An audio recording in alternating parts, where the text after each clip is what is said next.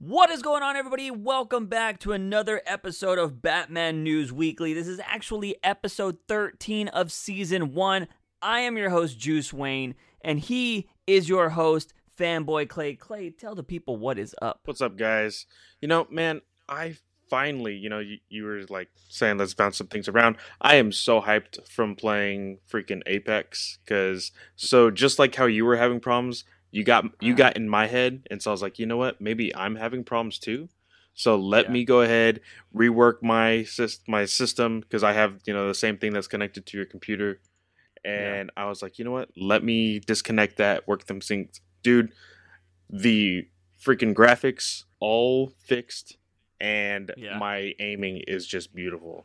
It's way better, right? Okay, so I know everybody's like, what the hell are y'all talking about? So any of you that listen to this podcast that also come to the streams, you'll notice that I'm pretty terrible at video games when it comes to streaming.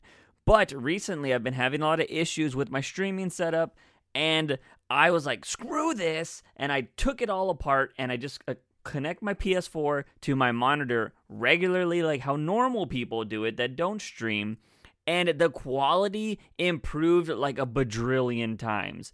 And like I started playing Apex and I was awesome. I was just like, what? There's no like minimal lag. There was nothing. And I was just destroying people. And so Clay does the same thing. So I just got it into his head to actually kind of throw it off. So everything's better. The only thing that sucks is how am I going to stream now? Like that's the only thing that I'm like worried about. But anyways, I don't want to bore the people with our Apex talk. I feel like we could do another podcast on that. We won't. We have too many podcasts.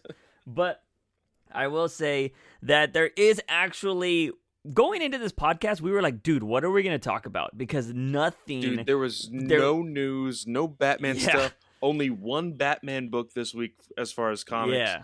It was such a dead week. Yeah, we actually were even asking for questions on Twitter, and Twitter failed us. Yeah. Twitter freaking failed us on people asking questions about Batman. But luckily, we had some Batman news come out, and it's some very spicy meatballs. And it is freaking Alfred and Penguin possibly have some actors coming into the fray, ladies and gentlemen. And they're very interesting. So one, Colin Farrell is in talks to play the Penguin, which is crazy. And Alfred might be played by freaking Andy Serkis, which is a very good friend to Matt Reeves. He's been in the Planet of the Apes movies. He's actually going to be directing Venom, which is a very interesting about this possible casting. Yeah.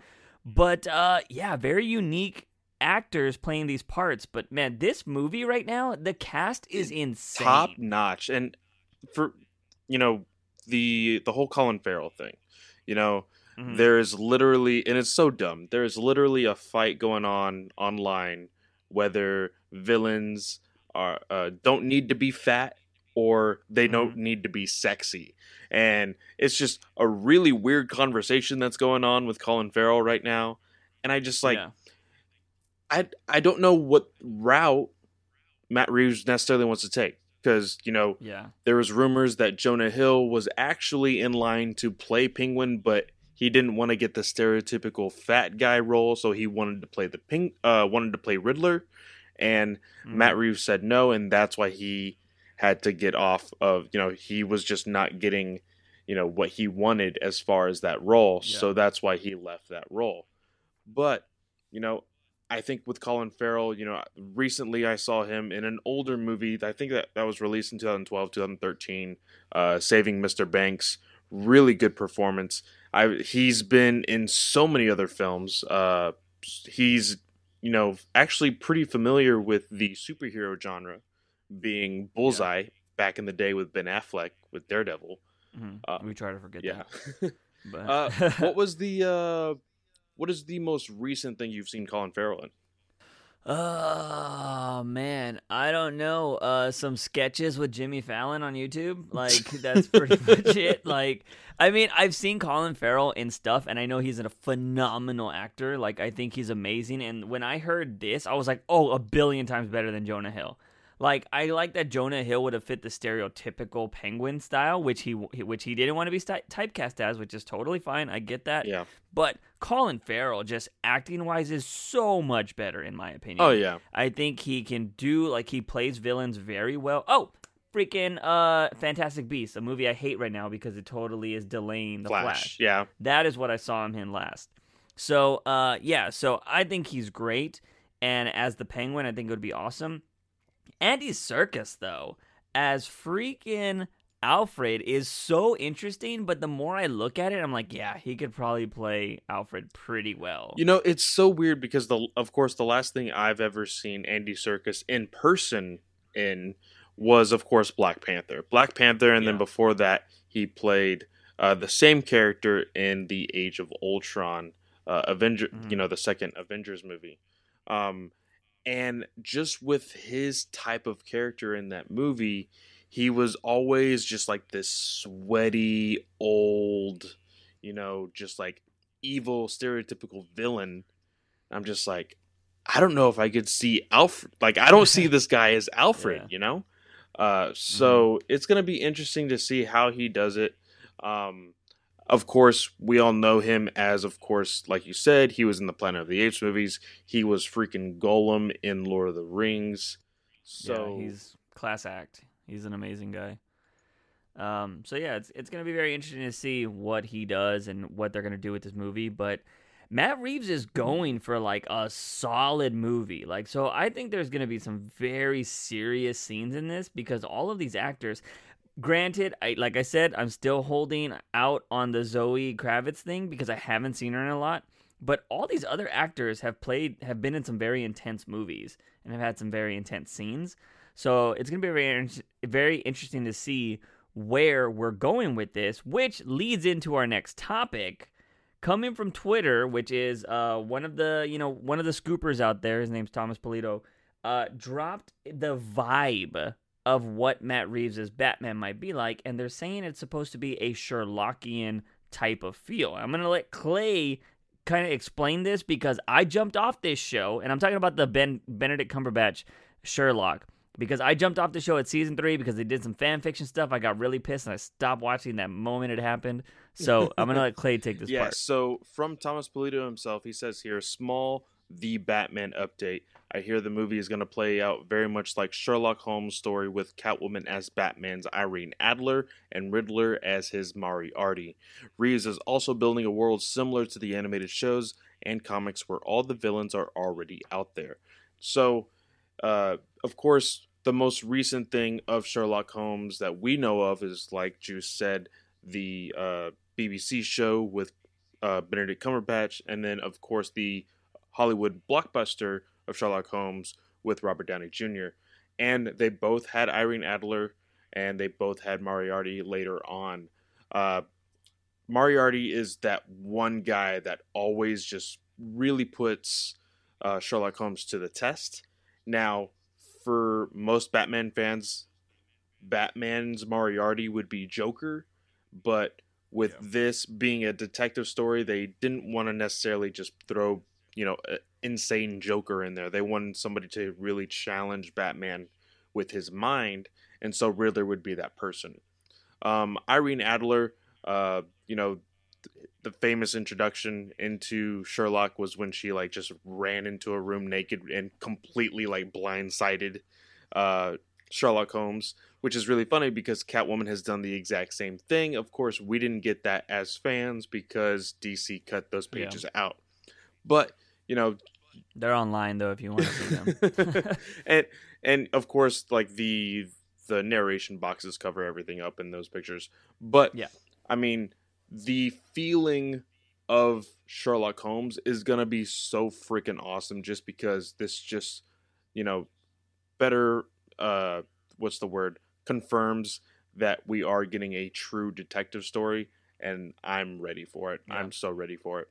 Yeah, and I'll be totally down. I mean, like I said, I actually loved Sherlock. I thought it was an amazing show. So if they are going to give that vibe, I think it would be awesome. Granted, I didn't continue after that fan fiction episode or beginning or whatever. Everybody tells me to, but I can't get past it. And anyways, but from what I had saw and what I had just remembered from the show, it was amazing. And if we are going to have a Batman that is being tested mentally and physically, I think that would be pretty awesome.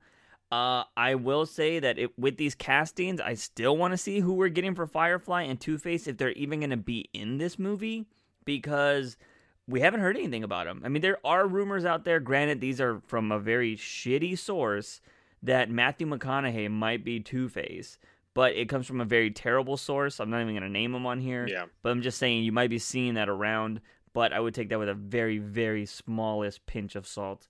And so, yeah, we'll see. I'm still holding out for Oscar Isaac. I mean, I really hope that Oscar Isaac comes out of that. Although I'm forgetting his name right now. He works for Variety, if I'm not mistaken. It's Justin Kroll, I believe his name.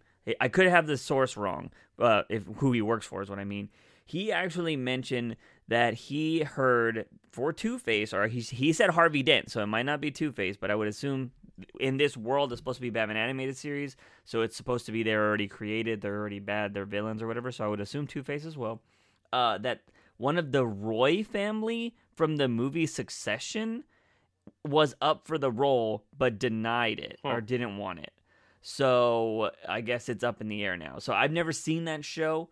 But yeah, apparently somebody from the Roy family, if you guys know what that show is, if you've seen it, apparently one of them was up for the role of Two-Face, and they turned it down. So we'll see what happens. We could be seeing the Two-Face role here in the coming weeks. Maybe next week we'll be talking about it.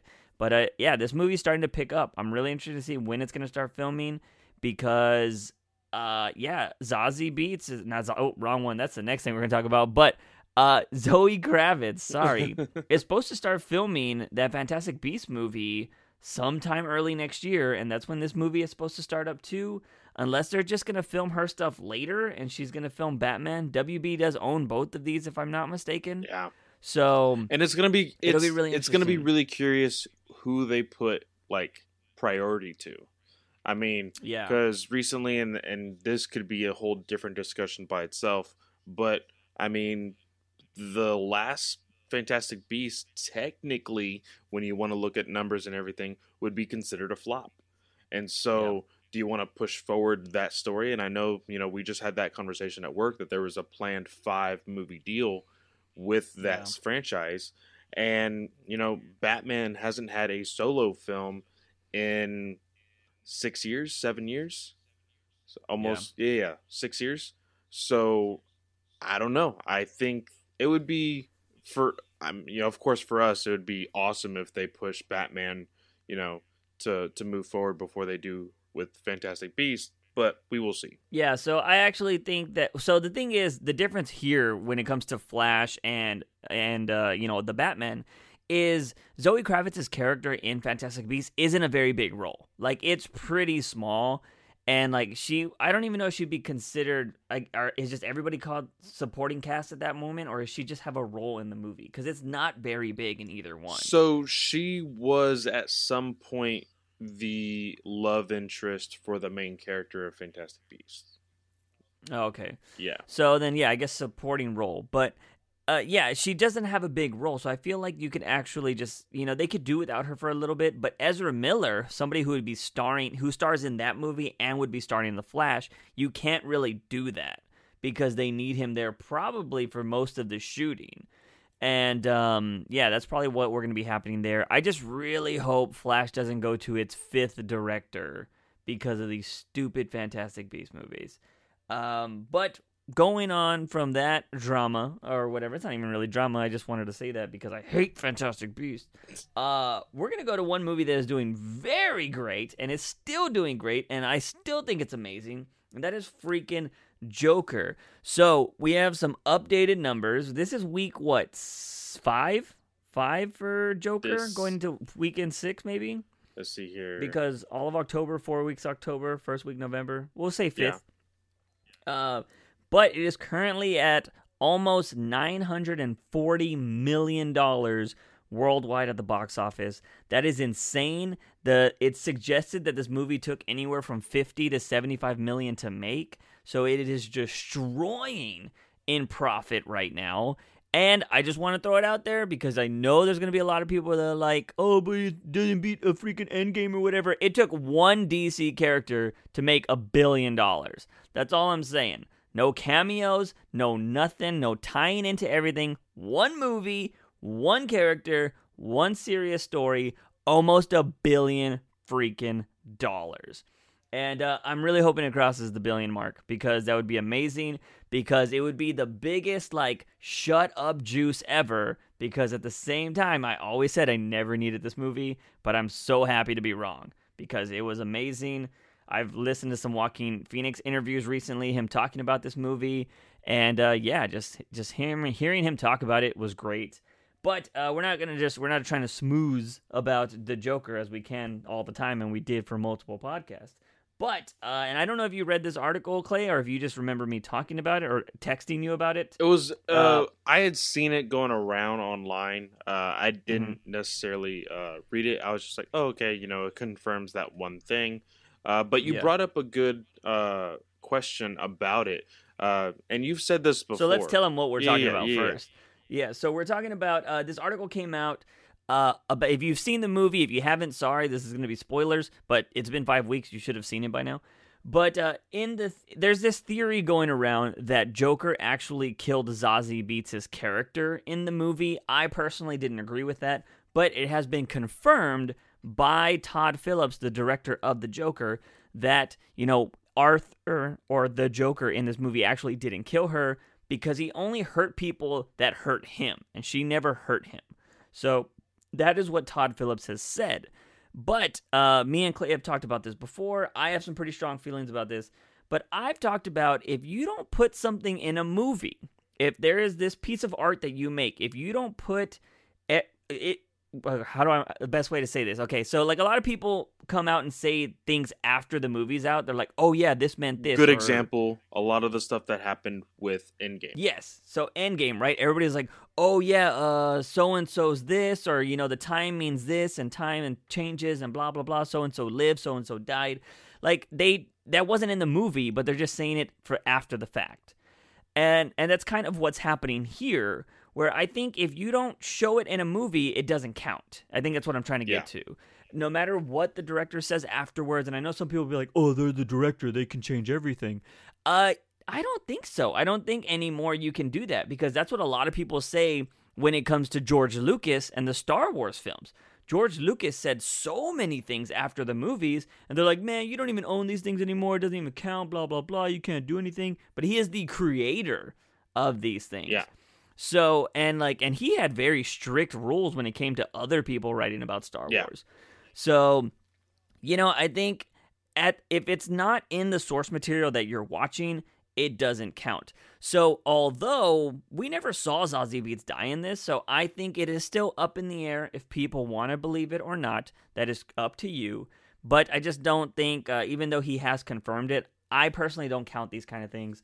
And I don't know how you feel about this situation, Clay. I'm when we had that conversation to begin with, I said there's a big possibility that, a freaking Arthur Fleck killed her, and it was more like, oh man, I'm so worried for that character because of the state of mind he was in right then and there. The fact that that Phillips came in, 5 weeks later to say, oh, by the way, she's alive. Like, I'm not expecting a sequel, so I don't care. Yeah. Now, unfortunately, money speaks louder than anything, so we might be getting a sequel. That's what a lot of people are speculating. I hope that's not. That's what a lot of people are hoping and speculating. I hope not. I really don't. I hope that Joaquin Phoenix is able to kind of stick his ground and say, hey, I don't want to do this. And I hope that the rest of the cast and crew saying, hey, no, we're not going to do this. Because I know that when it comes to making movies, it's Warner Brothers that really decides. So, yeah, we'll see. If anything, I don't want a sequel to this because I actually like certain movies that don't get sequels. Inception, basically anything Nolan makes, he doesn't do sequels. Besides the Batman trilogy, but his standalone movies, I really enjoy those, and I feel like Joker is one of those. I wouldn't mind this creative team doing something else. I would totally be down for that, even if they bring Joaquin Phoenix for another character, and it's just like this weird, like in Arthur's mind kind of thing. Yeah, I'd be down for that, but you just can't touch Joker. Like you can't just re-show him. Like, I'd be interested in with that. Although I think some people might hate that, but if you're making like a trilogy with Joaquin Phoenix of just him imagining these other things, but he's still in the asylum, That might be interesting. But I don't think you can pull the same kind of things. Yeah, That's just I just think here. that Joker was lightning in a bottle, and you just need to leave it alone. Yeah, I totally agree. So that is basically all of the movie news we got going on here. Thank you so much to these news coming out, because again, we wouldn't know what we would have been talking about this first 20 minutes or plus of this podcast. But we did ask for questions, and I'm going to, Clay, you got this question from your co-host, Mark, and it's a very interesting question that Clay's about to tell you guys about the Batman that we're going to try to answer. Yeah, so, I had a silly question, and then Juice was able to freaking answer it, like, right at work. He's like, oh, no, that's not a real question. It's because of this. But we had a real question come in. My co-host at the Comic Book Legion podcast, he asked us, if Batman were to get into a fight with someone fully prepared with prep time, who would he fight with and lose against? Like, if he fought against somebody, who would it be that he would lose even with prep time? Yeah, because the biggest stigma with Batman is everybody says if he has prep time, he can beat anybody in the world. Yeah. Granted, I would argue against that. I would say you haven't read enough Batman, because this dude has done some crazy shit in split-second decisions where he doesn't need prep time. His whole 20-plus years of life or whatever is the prep time. If you want to get a good vision of that, go read Batman Hush. Yes, perfectly. Perfect example. Still one of the greatest stories of all time, in my opinion. But yes, there are plenty freaking stories like that with no prep time. If you want to go back through Tom King's run, you can go through some of that too. There are instances where he doesn't have prep time and he just has to work through these kind of things.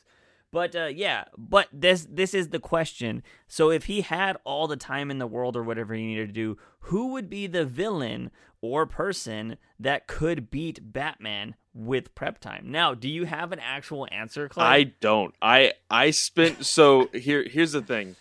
I legitimately listened to 3 different Batman podcasts today to try to prep for this podcast and this question. There's a podcast out there that kind of just talks the what ifs about Batman and then the random issues. Mm-hmm. And I was trying to get ideas of like some villains that maybe I hadn't really heard of in a while, And I genuinely can't think of anything. Your answer at work was golden, and I don't know why I didn't think of that. But we're just gonna say the obvious, and we decided that this couldn't be an answer because it's way too obvious. Number 1 being the Joker, and then number 2 recently is the Batman Who Laughs. Batman Who Laughs is basically the Batman and Joker combined, and even in current comic books, like just last week, Batman Who Laughs proves that no matter what, he has always been 6 to 10 steps ahead of Batman. And to the point where it's annoying. I was literally about to say that. It gets really annoying because, as Batman fans, when somebody tries to be like, oh, Batman can't win because of this, you're like, oh, well, he's 10 steps ahead, blah, blah, blah, blah, blah. Yeah. And then, like, we're literally getting that thrown back at us with the Batman Who Laughs, and it's just like, God, this is so frustrating and annoying. Yeah, so now I know how people that are not Batman fans feel. But I will say that I wouldn't mind it if there wasn't so much freaking Batman Who Laughs right now. Like, there's just so much. Because he outsmarted all of them in Metal, and then it ended with this awesome Joker and Batman fighting freaking the Batman Who Laughs. And then he got a bajillion series after that, and I'm just tired of reading about him being so awesome. Yeah. And granted, again, that is how people probably feel about Batman, and I totally get that. But it's just annoying so much because it just never feels like Batman even has a chance. Where in a good story, you give the people a little sliver of hope. Yeah. But yeah, and then of course we've always said Joker is basically Batman's equal. So we didn't want to make this easy. We wanted to actually try to challenge ourselves. But even we were thinking about it all day at work, and we couldn't really come up with anything. I even asked Clay. Clay's favorite character is Superman. I was like, dude, does Superman even have somebody like that? And I was like, because I personally don't think it would be Lex. He says it's more like Brainiac that just constantly counters. Yeah, it would be everything. Brainiac, and then even recently, there has been several other times after his death that he's fought Doomsday, and because that first encounter, he's been able to one up Doomsday like every single time after, and so the one thing that actually killed him can't even be that equal to like how Batman is with Joker. And so I would have to choose on the Superman side. It would be Brainiac for sure. But with Batman, it's just so difficult to think of that person. Yeah, because he's been written so well to just outthink everything. It's one of the reasons why he's one of the leaders of the Justice League is because he is the smartest person and even smarter than Lex Luthor, according to freaking Deceased. Batman is the smartest person on Earth, basically. So, and he's a master tactician. This is all he does. He lives and breathes just like war pretty much because he wants to beat everybody. So my thing, since Clay doesn't have an answer, and a lot of people, and I flat out told this to Clay, I was like, dude, my answer is going to be a cop-out, and people are going to be like, that's bullshit, oh, that's so stupid. My answer is Catwoman. And I know a lot of people are like, what? She's not even a freaking villain. They're totally banging right now. It's whatever. I know that she's a good guy now. She is freaking on Batman's side, and they're going to get married. Or I would still consider her an anti-hero. Yeah, because she still steals. Oh, yeah. Batman always takes it back from her, but she still steals. She stole her fucking wedding dress. Yeah. Like, that's what people forget about. But I feel like Alfred or Batman was like, look, I know she stole that. Go pay that fucking place. I wouldn't be surprised if that happened. But, yeah, so, like, it's just... The reason why I told Clay that this is my choice or would be my choice is because Batman's never really, and maybe I just haven't read it, but Batman's never beat the shit out of Catwoman. And granted, that's very bad optics, but he's punched Harley Quinn. Like, he's punched like a lot of females. He's beaten the crap out of Poison Ivy. He's beaten the crap out of Harley. He's beaten the crap out of freaking shit. What's the one? The dragon chick from the animated series. It's like the first episode in the animated series. Oh yeah. Like she's like Bane size, and he like beats the shit out of her too. So like he has, and there's even a quote somewhere, and I forget what book it is, but Batman says he's like an equal opportunist, like justice person. Oh no, basically saying he'll beat men and women. So that is from. There's a really funny clip from Batman: Brave and the Bold. Okay. Where this transgender villain is like fighting him, and she is like, you wouldn't hit a woman, and then Batman's like, justice is unisex. Boom. And like just like punches her.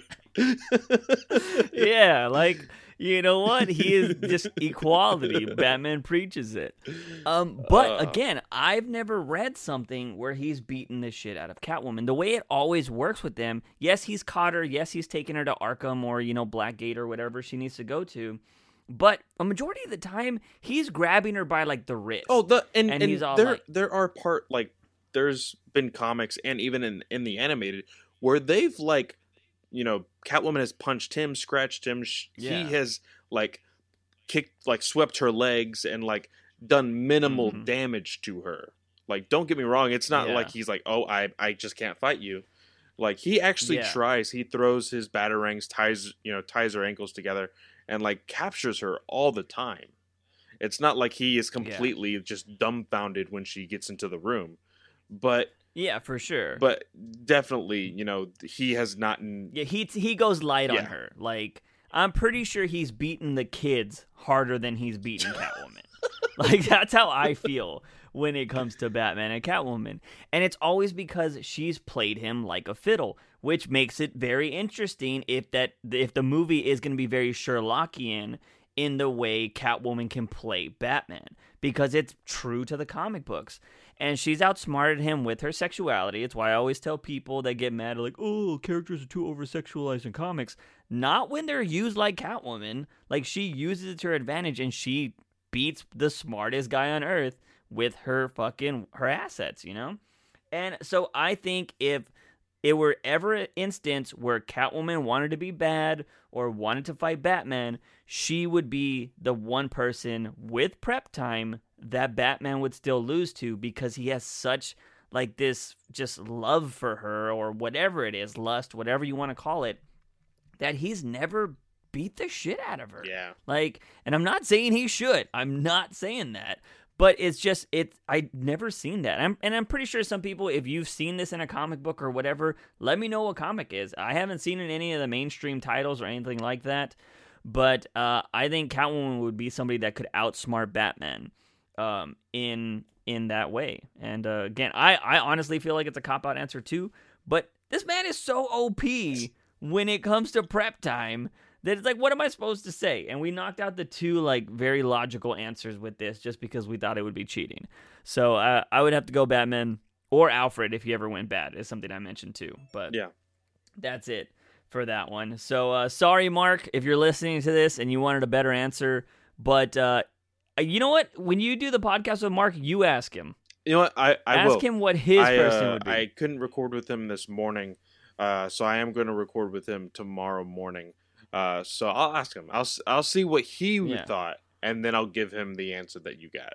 Yeah, for sure. Because I went to Deathstroke. I will say, I thought about Deathstroke, but Batman just had a whole series with Deathstroke where they fought, and they're pretty equal. Yeah. Like, and you know what? He, even with prep time there, I was like, oh, okay, cool. But Deathstroke's kind of stupid in that comic series. So I was like, Batman could outsmart him pretty well.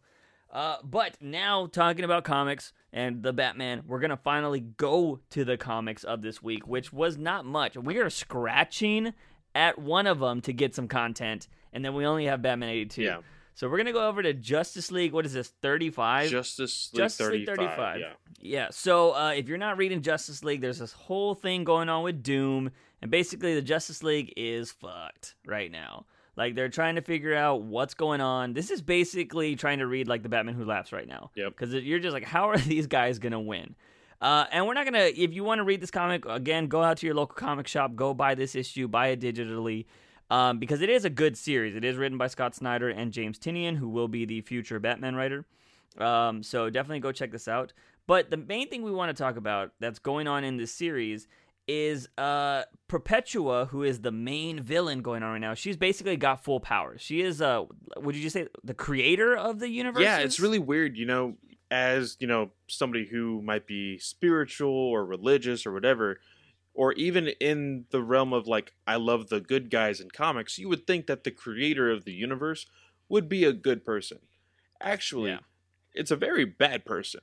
And the other reason why she created multiple universes was the fact that she wanted to create a dark, evil army to fight against the three people who created her. And so we have been going through this since the beginning of Snyder's run on Justice League. And in here, she isn't even at full power with this. She's actually just has a small sliver of power. Yeah. And what she is able to do with that small sliver of power is insane. So, this whole thing again with the war against Doom, it's actually like weighting the sides of the universe. Like, me and you. If we were to decide, we want to side with Doom, our just like aura or whatever, like Perpetua would be able to feel that, and so she can literally. It's like a freaking weight, the justice weight or whatever. And so they find out that the universe wants to side with Doom. There's a huge Doom symbol that goes to basically every part of the multiverse, every planet, every Earth, whatever. And we see small glimpses of the DC universe, which I think is really cool. This was awesome. We see that huge 2-page splash with Batwoman, Arrow, Green Arrow, the Shazam family, freaking Catman, and the Justice League Dark. I would love that as a poster. And then a person we haven't seen in quite some time, Barbados, just randomly in there. Yeah, for the Dark Multiverse. in the Dark Multiverse, all chained up. But the really big thing that we wanted to talk about, because it is technically Batman related, is Earth 19, Gotham. Earth 19 Gotham is actually the Earth of Gotham by Gaslight universe. Which is one of my favorite books of Elseworlds. Like, it's amazing. I love the look. And just seeing this in here, I was just like, what? The reason why this was so important, or the reason why they were brought back, is in this whole instance of Perpetua having everybody turn to Doom, this was the one world that didn't. And she was just like, what the hell's going on with this world? And so she went to look into it, and, you know, we get to see freaking old school Gaslight, like Batman and Gordon, and everybody's dressed in, 1920s, you'd say, clothing, kind of, or maybe 1800s. I'm not too sure when this actually takes place, what year, but I would say early 20s. And, it's just like she's there, and Batman's trying to call the other worlds. Like, he has a device to call the other worlds, and some of the people are freaking out, like, what's going on here? What the hell is this? And basically, she is here to destroy this world because it didn't side with Doom. And I don't even really know how to say anything else besides she does it. She gets her giant staff, just slams it against the freaking city, because at this point she is the size of a planet. She's like a Godzilla. And she just slams it to the ground, and in some attempt to save people, Batman attempts to save this child, but they are completely wiped from existence. Yeah. So and it goes to this one room where it's her and the Anti-Monitor, and you just see this little world exploding. Yeah. It was nuts, and it kind of blew my mind. I was just like, oh shit, because I always love when the DC tries to connect every universe, and I think it's really awesome. And she just flat out says, she's like, now there's only 52 or 51 Earths or something like that. She says right here at the right when she does that, at the dawn of time, there was, 52 Earths, and now there is only 51. And, I will say this feeling legitimately, I think, was the beginning of Crisis on Infinite Earths way back in the 80s. Because when that first started, a random Earth there got destroyed. So Snyder is really, pulling that as, I feel like, as inspiration. And this is our crisis, dude. We've had, in our lifetime, we've had Identity Crisis, Final Crisis, in Heroes. I don't know if people ever counted that, to be well, honest. In line, it was Identity Crisis, Infinite Crisis, Final Crisis, and then of course I guess you can call Convergence a crisis, but it didn't have the crisis name. So I believe this will be our crisis, and I think that's really What do you think cool. it's going to be called? Ultimate Crisis? I think that it will have I don't know what, because I feel like Snyder is leaving Justice League in January, but I don't think he's leaving DC altogether. So I still think he's going to be at the helm of this. So whatever kind of crisis it is, he's going to be naming it. So it'll be interesting. Although I do want to ask you if you remember this. Do you remember in Metal that one panel where all of the Batman and people showed up? They were jumping out of a panel, all the different versions of Batman. Didn't that say Earth 53? Yes. So there was a story. It was actually called Dark Knight's Metal, The Wild Hunt or whatever. It was a add-on, and it talked about this 53rd Earth. So I don't know if Snyder just forgot about that story. Yeah. But yeah. Or I don't know if it got destroyed in that one story. So I don't remember.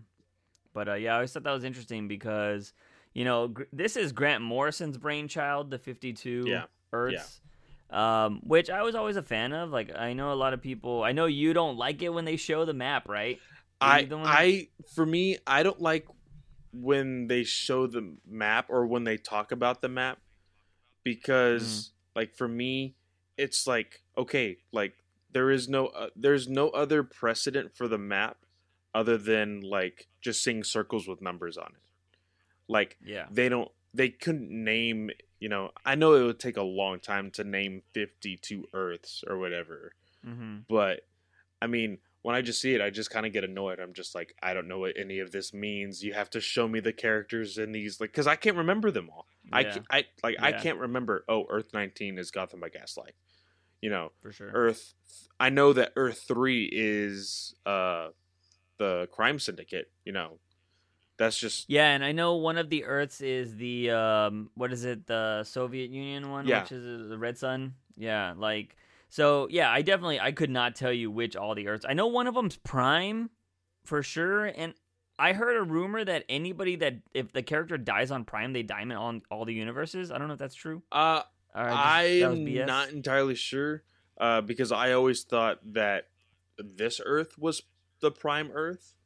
Yeah, I don't know. Like, it's weird. Because the map has, like, one Earth right in the middle. Yeah. Or something. It says Prime Earth, and then there's Earth 1 and 2, whatever. But I don't know. I've always been a fan of the map. I will say I did really enjoy it in Metal when she flipped over the map. And like I thought that was kind of cool in my opinion. Oh, no. Because she's like, there's another more. Oh, yeah, no. I was like, oh, like, okay. It was, because, I mean, at this time, Snyder being a big horror junkie and everything else, I'm sure somewhat inspiration from that of Stranger Things, the Upside Down. Well, oh, for sure, 100%. There would be an upside down multiverse, that being the dark multiverse. What I don't like is Bendis teasing that there might be an above. Oh, yeah. We try not to mention that here. Let's not do exactly. That. But yeah. So we just wanted to bring that up because if you are fans of Gotham by Gaslight, it exploded and died and doesn't exist anymore. So I feel bad for you. And I will say, anytime like this with Crisis on Infinite Earths, this crisis that's coming up, no Earth is safe. So if there's some characters that you like, they might be dead by the end of this crisis. Yeah, it'll be really interesting to see what they do. I don't know. I really hope that they don't combine everything into one Earth again, because I think that'd be kind of dumb. And I like the uniqueness of like, oh yeah, these stories belong over here on this Earth and blah blah. Like you said, I don't even think they've named all 52 Earths. So if you wanted to do a continuity thing instead of making a crazy ass timeline, just put them on different Earths. You don't have to worry about the timeline. So so there's that. That freaking awesome world does not exist anymore in comics, ladies and gentlemen. But we are gonna go over to something that does exist right now, and that is Batman 82, a story that it's been happening a lot lately. Me and Clay didn't agree on. Wait, so you just had issues with it, or you just didn't like the whole thing? Like, I feel like with my issues with it made me not like the book. Now, okay, of course, I need to see the ending of this story and of course, like I've told many people, and I'm pretty sure I've said it here on the podcast, I started reading Batman at issue 50 with this run.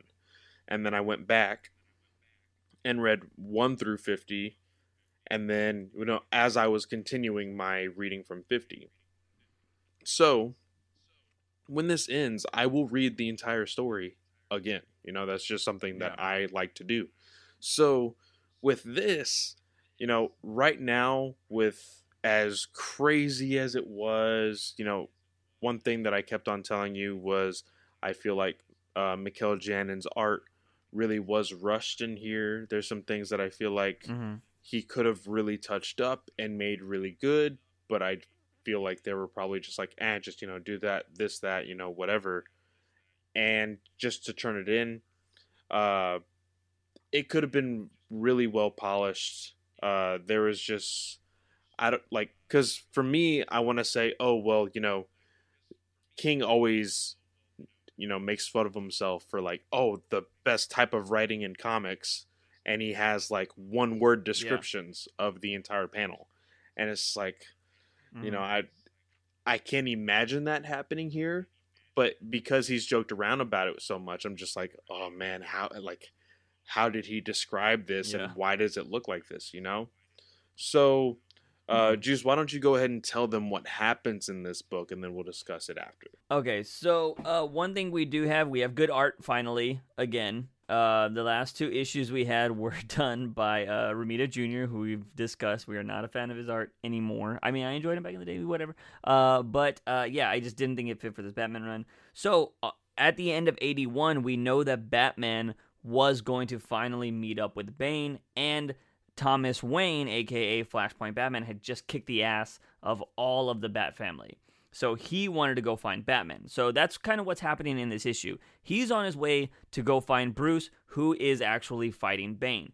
And this whole issue is just a fight. Like, a majority of this whole issue is Batman fighting Bane along with Catwoman and Thomas Wayne trying to get to where Batman is so he can go do whatever he's going to do. And so that's what's happening. Like, you see that, you know, Batman shows up, Bane's there, and Bane is like, no masks. So they basically just, I don't know why this is always a thing in fights, but people just, let's get naked and fight. Like, it's like a primal thing, I guess.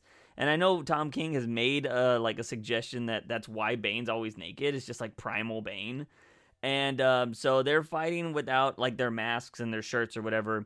And Bruce he's tricking Bane here. And he's actually saying, like, all right, we're going to do all this stuff so he doesn't use Venom, and we're just going to straight up fight. Although he has, like, some batarangs taped to his back, and he even says Catwoman's not going to get involved. That goes out the window right away. And Catwoman and Batman start cheating to try to fucking beat Bane's ass. And, you know, it kind of works for a little bit. And, again, in between these panels, we're seeing Thomas Wayne just going over the bodies of all of the freaking Bat family. And he's getting in one of the Batmobiles, which I thought was a really cool shot because I've loved that. I love when people always show multiple Batmobiles and it kind of just brings the continuity together. Like, everybody makes their own Batmobile and Batman just has like a bunch of them because the cave is like apparently miles and miles and miles long. So it's infinite basically. So he has all the storage that he needs. But anyway, so as Batman and Bane are fighting, Bane's like, oh, you're cheating or whatever, blah, blah, blah. You know, Batman's all like, I lied. I didn't give a damn. And then they're fighting. And I enjoyed this art. I know you said you didn't like Catwoman's shine. And I don't know if you, like, noticed that it was, like, early morning and there's windows and that's why it's shiny. Because of, like, the latex and stuff. It's supposed to be, like, light reflecting off of that kind of material. Like, I understand what it was, but it just, like, it looks like she was on the verge of Super Saiyan, like, the entire time. Yeah. Which, the way she's fighting in it, could be very possible. But then we have this, what is this? Is this 16 panels? 12 panels? There's 13 panels on this. One page, right? Yeah. So there's this element of, like, Catwoman and Batman fighting. And this is the one thing I said I didn't like while I was reading it. I was like, oh my God, this is terrible. And it's Catwoman basically saying what Batman was telling her because he was basically going on. She was like, I'll just read some of this. Bane doesn't use Gotham Girl's super serum because it'll overload his system. If I can inject it into him directly with the Batarang, we could take him down. But it won't. I'm skipping panels here. But it won't work because he would modulate his body with his pump. He's so strong. How can we unhook him? It's impossible. He's so big. He's so strong. He's so blah, blah, blah. He's so smart. And I was just like, Batman wouldn't say this. Like, I was just getting really annoyed with the dialogue here until the final panel says, because Catwoman says he's so smart, he's too smart to fall for that. She's quoting Batman here. And he says, hey, I never said he was smart. And that comment saved this whole page for me because I was hating the dialogue, but then I realized, oh, this is like a condescending wife making fun of the quote or making fun of something her husband said, like, oh, you say me. Something that I hear every day. Yeah, I'm not married. Clay he speaks from experience. So that's what saved this panel for me because I was not liking it, but I was like, okay, it is a wife nagging her husband with the stuff he says. Bruce is like, I never said that. And so you can just assume that she's just being very dramatic about it. So I was fine with that. And then, like I said, there's that panel that we see of all the Batmobiles. And, you know, the cool thing about this is we get this panel where Bruce is like, the Venom will kill you. I can save you. Are we done? And if you've been reading this run for a whole long time and you read even the first part of this run where it's I Am Bane, you know that there was this great freaking series which people say is probably Tom King's best, says that it's Tom King's best lines. It's where Batman has just had the shit kicked out of him, and he's like getting up off the ground. He's like, you know how many times I've heard that you're gonna die today, Bat, you know, you're done, like it's over. He was like, I hear that every damn day, and I'm still here. Well, basically, Bane goes through that whole situation right here with Batman and Catwoman, and he says, I'm still here. And I thought that was awesome because I thought it was a great callback. He has this battering stuck in his freaking face when he's saying this. I think it's awesome. And then he just goes Super Saiyan. And he grabs Batman by the neck, throws him against the wall. Catwoman's trying to hold him back. Bane swings her, like just with his momentum swings her. She's got her whip around his neck. And then they're fighting. We get some scenes of freaking Batman or I should say Flashpoint Batman and his Alfred, which is actually Ventriloquist. And they're on their way to go meet Batman. And Bane just starts freaking like tossing Catwoman around. He's saying things like, you have something special for me, blah, blah, blah. And Catwoman goes on this little rant of saying like, you know what, you and him are just totally wrong. Like, this isn't your city, it's not his city, it's my city. And she starts like clawing the hell out of Bane. I love these panels personally. I always love when Catwoman goes crazy. She has this one maniacal panel where she's just grinning. That's the only one I don't like. Everything else. Oh, really? Yeah, everything else with that entire interaction with like her jumping forward, her actually like stabbing his eye, scratching his face. So the 1, 2, 3. The 3 panels, no, the 4 panels before that, like, here's Johnny smile. Like, yeah. That's the only one I don't like. Yeah, I can see why people don't like it. I love when she's fierce and stuff. And then that leads to her getting, like, kick-tossed and smashing into a wall. Her dying. So we're going to get into, like, this whole thing with what Clay says about this. So she gets thrown into a wall and you hear, like, crack. It says, you know, that's the kind of sound effect. And then Bane's getting up, Batman tackles him, and Batman starts beating the shit out of him.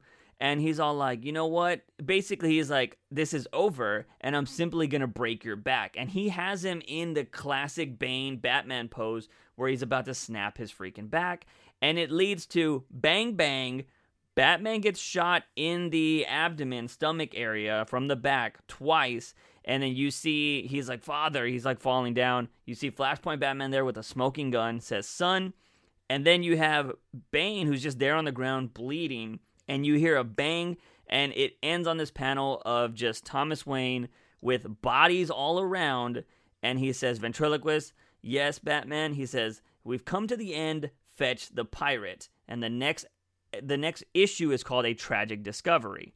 So, before we get to our theories on the tragic discovery, Clay's going to tell you what he didn't like about this issue, and we're going to I actually think it's an interesting talking point, and we're going to discuss that as well, because I had no issue with this, but then again, people could say I'm biased because I do enjoy Tom King, but we're going to let Clay talk about why he didn't like this issue. Okay, so if anybody's actually, like, purchasing these books and following along while we talk, you know, we see this whole thing with Catwoman just messing up Bane. And like I said, I liked everything except for that creepy smile.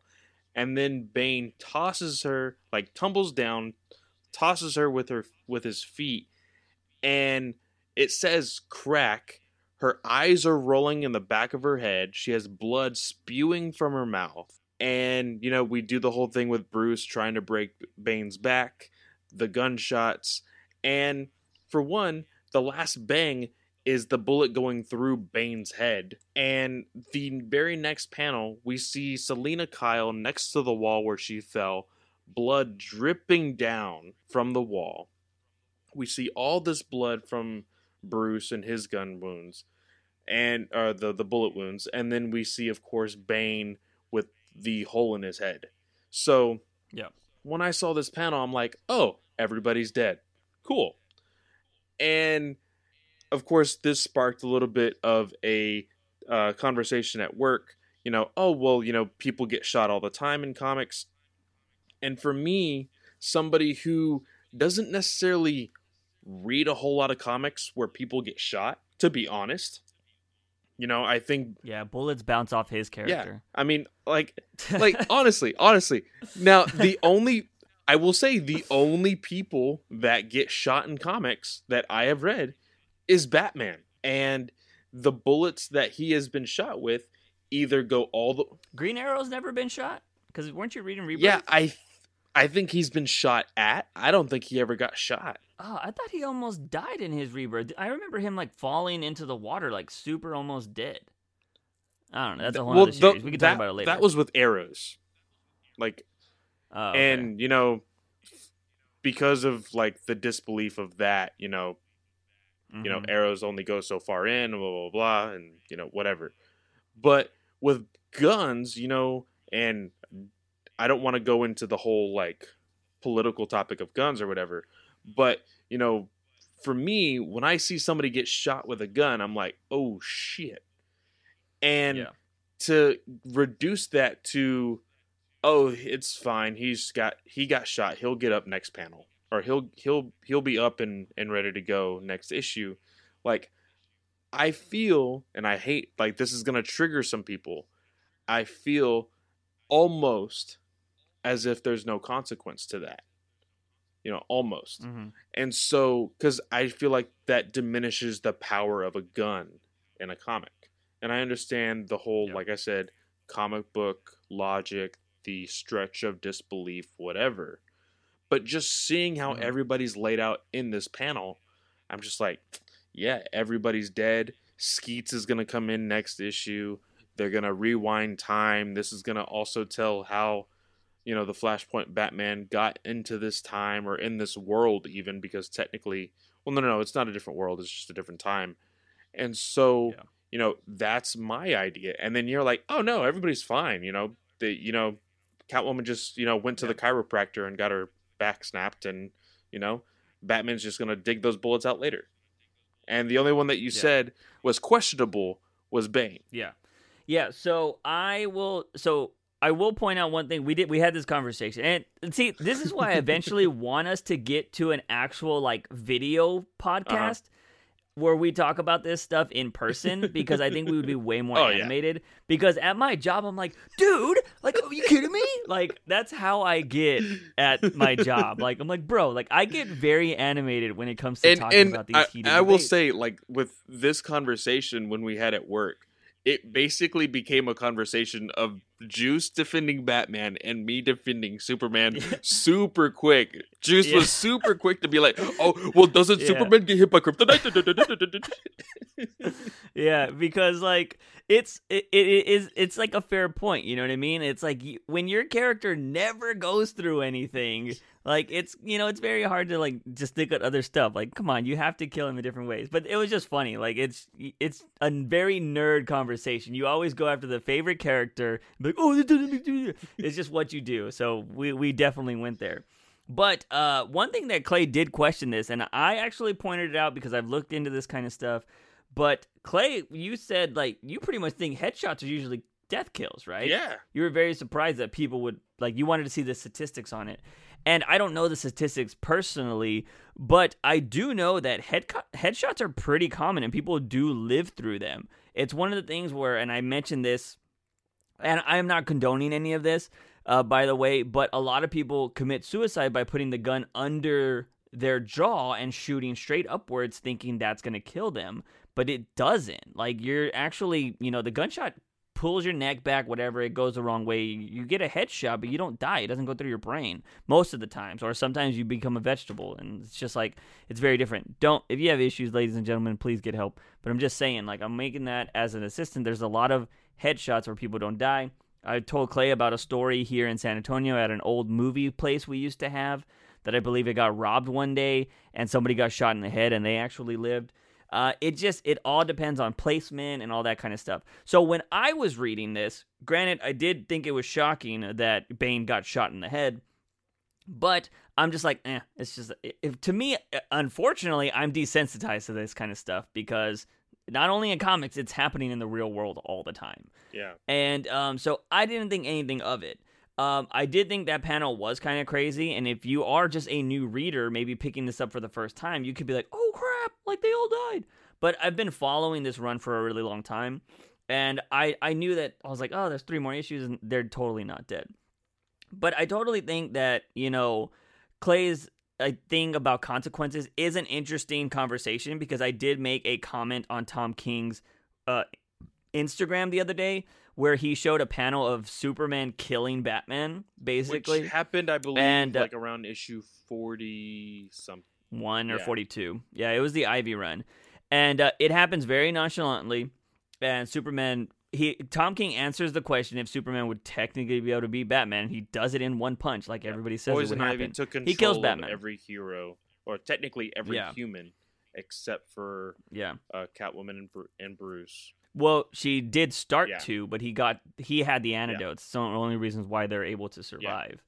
And so there's this whole thing, Superman kills Batman, and I made a comment, I was like, I loved this, I thought it was hilarious that he just straight up killed Batman, and somebody made the same comment as Clay did, where he's like, it's as if he writes like there's no consequences.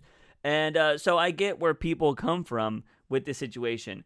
But I will say that with the Catwoman thing, I didn't think she was dead. Just because, and maybe it's come from watching wrestling and it's unfortunate, or watching football, I've seen people get concussions before. And their eyes do roll back, or they're just like all crazy, they're knocked out.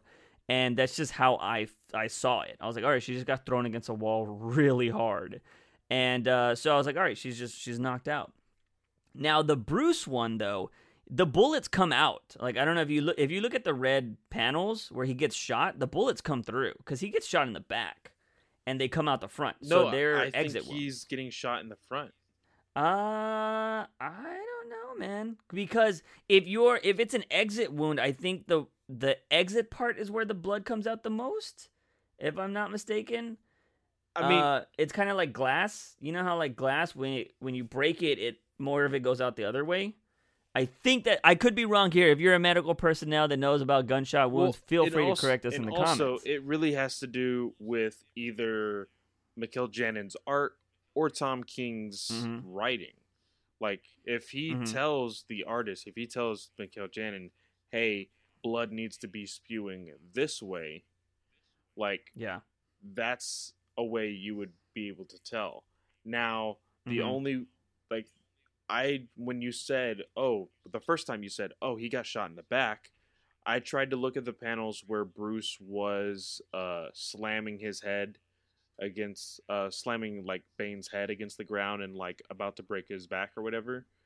Like his, like, I guess, throne or whatever, the throne of skulls or whatever. I was trying to see where it was compared to like where they were standing. The door? Yeah.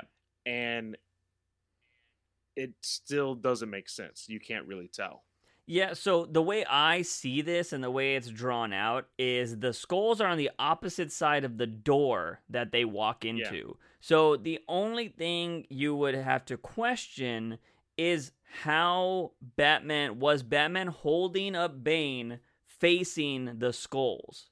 That's really all that matters, and that's a clear shot in the back. But see, I don't think he was, because at the time where you see him like grabbing Bane, behind him is the same wall that Catwoman got slammed into. Yeah, but at the same time, like, they're fighting. Like, he tackles him, you know, so they move. You gotta, and at the same time, the reason why I think it is because if he was facing Thomas, I feel like he would have saw him, you know? I feel like this is blind side. Like, I'm going to break your back. Boom, boom, 2 shots. That's how I read it. Well, I see it more as, like, Bruce was in the moment, like, you know, freaking fight or flight, you know. All of his attention was on Bane. He, you know, I don't think he would have noticed his dad coming in the middle of this fight. Maybe. But I would say, well, I mean, to be honest, I mean, you could be right. I mean, and maybe they're not clear wounds, but because I am looking at it, I guess it's the wall. But see, I don't know. Maybe that's just Mikel Janon's thing at that point because it doesn't look like it's clear shots. It looks like he's shooting him from the side then. Like he's hitting his abs. Yeah. If we're going to he has Bane's back, I don't know why the hell we're talking. We're describing read this comic, guys. But I'm just saying, like, this is how you can actually get into crazy discussions about this book. We're freaking discussing if he got shot. Well, yeah, I don't know. Maybe the art is just not perfectly designed for that. Because I thought he got shot in the back. I think it would make more sense if he got shot in the back. But I can't see where you're coming from. And I did say, like, this isn't, like, Mikel Janon's, like, best art. But goddamn, that last panel looks fucking beautiful. Yeah, that last panel is awesome. So, yeah, again, going back to the consequences thing, though, we have talked about that. Because Tom King has done some very, like, crazy things in his run. Where he had Bane break into the Batcave and hang all the boys. Like, straight up just hanging there. I asked Tom King, I was like, hey, are the boys dead and got brought back to life, or are they just unconscious? He's like, they're unconscious. And I was like, okay, cool. And then we saw Batman die. What else? And he's done some other, like, crazy things in the book, Batman too. Batman has died twice, right? Wasn't it? No, I corrected you on that other one, that you thought he died. He didn't die. It was like, it wasn't what you had thought originally. Okay. I know what you're talking about. Yeah, he didn't die and go talk to his mom like in death like sequence. Because I reread that recently. Okay. But anyways, so the Superman one is the one death, and yeah, so I can understand where a lot of people are saying like, oh, he writes with no consequences, but I feel like those are the same people that get mad about like the Alfred stuff or stuff that he does keep permanent. They're like, why would you do that? I'm like, well, I mean, what are you gonna pick? Do you want it to be permanent or do you want it not to? When it comes to superhero stuff, though, like, I actually do stretch the limits a lot. So, like, shots and stuff like this, I feel like Batman probably gets shot every day. Like, that's how I feel like he's so used to it, you know, like, flesh wound, like, whatever, you know? I feel like he's fought through it so much that it's not something that's really bothersome. And then again, you know, Nightwing, he got shot. We saw that, and, like, he didn't die and stuff like that. So, I don't have too much when it comes to the craziness that Tom King does. Because I think it makes it a little bit more shocking, in my opinion, when it does stay permanent. And you're just like, oh, crap. Because we still haven't found out about Alfred, which leads perfectly into the title of the next issue, A Tragic Discovery. Yeah. You think we're actually going to get the Skeets confirmation? I think we're going to get Thomas Wayne telling Bruce that he killed Alfred. I think that's going to be the Tragic Discovery. I think, like, don't get me wrong. I think that we are going to get that revelation fairly soon, but I still think this story makes no sense without the explanation of Flashpoint Batman being in our current timeline. Oh, I agree, and I think that is something that's going to be explained at the very end, because that's what he does in his big issues, you know what I mean? He did that in Heroes in Crisis, he did that in, well, I mean, depending on how you wanted to read Mr. Miracle, he reveals what's going on there. Yeah. You know, so I think Tom King always writes in that way, like, I'm going to save the biggest mystery for the end. Unfortunately, I can already tell that if he does do that, like, his last issue is the explanation of Thomas Wayne. People are going to see that as, oh, he wanted, you know, to wait until he heard everybody's complaints and then chose those complaints and then wrote the explanation in that last issue. Yeah, they've been saying that since issue 50, though. So, like, you know what? I mean, I'm a comic fan. We're stupid people, okay? Like, we always think we have the better idea after we've read it. And I've told this to Clay a million times. I'm somebody that is writing my own comic book. Clay is writing his own comic book. That thinking of these ideas is fucking hard. Oh, yeah. It's not easy to come up with all of this stuff. And then you have to think about, like, oh, can my artist even draw that? Can my artist understand what I'm doing? Like, is this going to get across? Like, it's so much easier to read something somebody spent months on creating and then being like, they should have done it this way. They shouldn't have done it that way.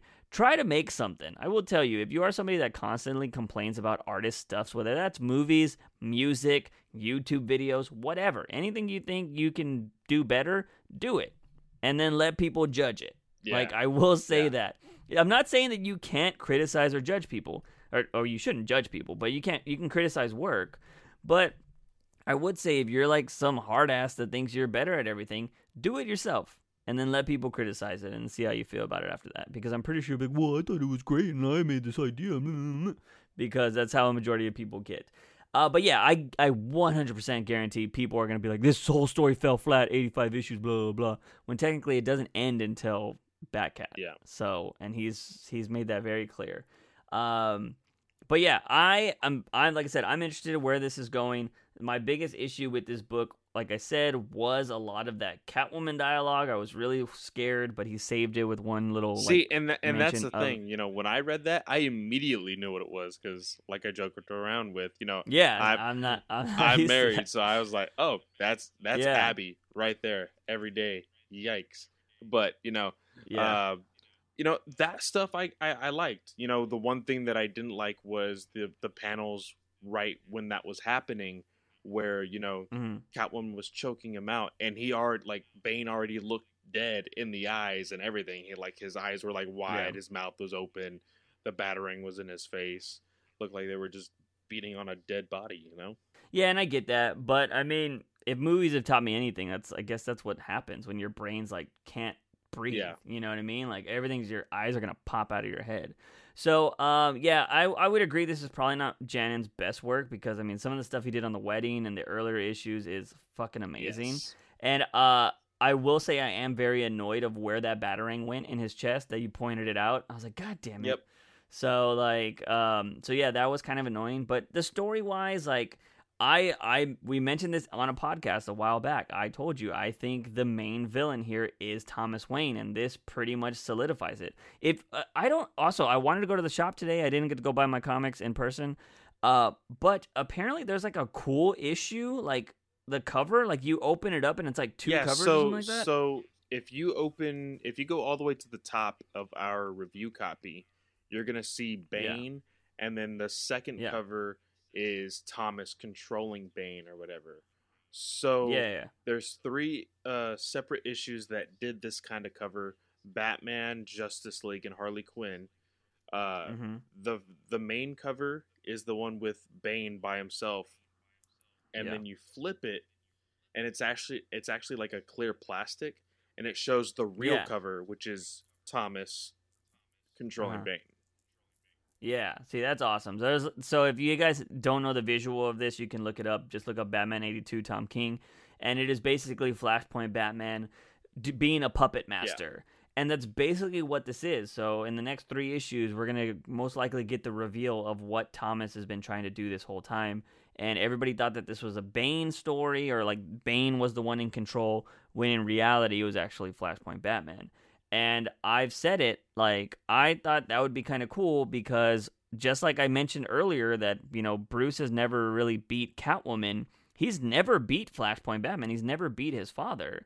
So, that would prove to be a very, like, formidable opponent, as I can talk now. Because he's beat Bane a bunch of times, you know what I mean?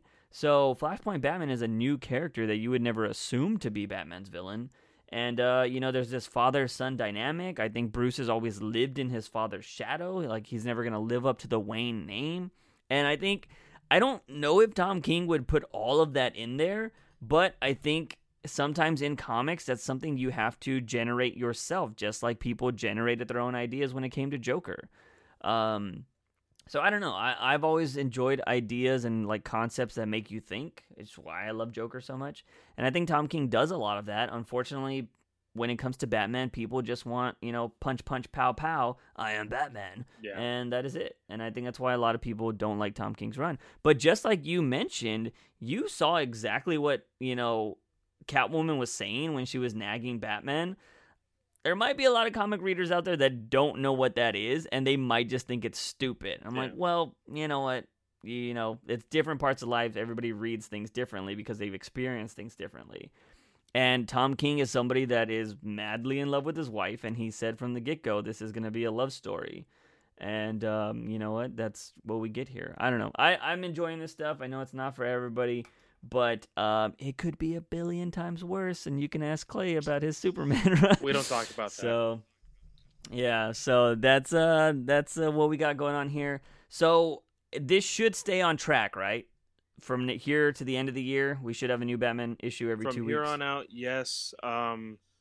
The only thing is there's a 5th week in November, so we will have that annuals week, so don't expect there to be a detective or a Batman, and then it goes directly back to normal with December. Yeah. Okay, that'll be very interesting to see, because then I feel like the same week they probably wouldn't release anything the Christmas week, so they could just drop it that annuals week as well, you know what I mean? But I don't know. We'll have to wait and see. Have all the solicits already came out? Yeah. Like it'll tell you okay. what days they come out exactly if you look at the previews. Okay. All right. Well, that's going to be it for this episode, ladies and gentlemen. Lucky number 13 in Batman News Weekly. We're chugging along here, coming towards the end of the year. Batman should be starting. Rumors are this movie could start filming in December. I don't think it is. But we're getting real close. We're getting real close to actually seeing the Batman. Hopefully we'll have some photos and stuff to talk about when that stuff starts dropping, although I feel like Matt Reeves is going to be super secretive when it comes to that kind of stuff. But that's it. Ladies and gentlemen, thank you so much for listening to us. Really appreciate it. But there you have it, ladies and gentlemen. As always, I am your host, Juice Wayne. He is Fanboy Clay. Remember, when you wake up in the morning, ask yourself something about my daily dose of juice. See you guys next time.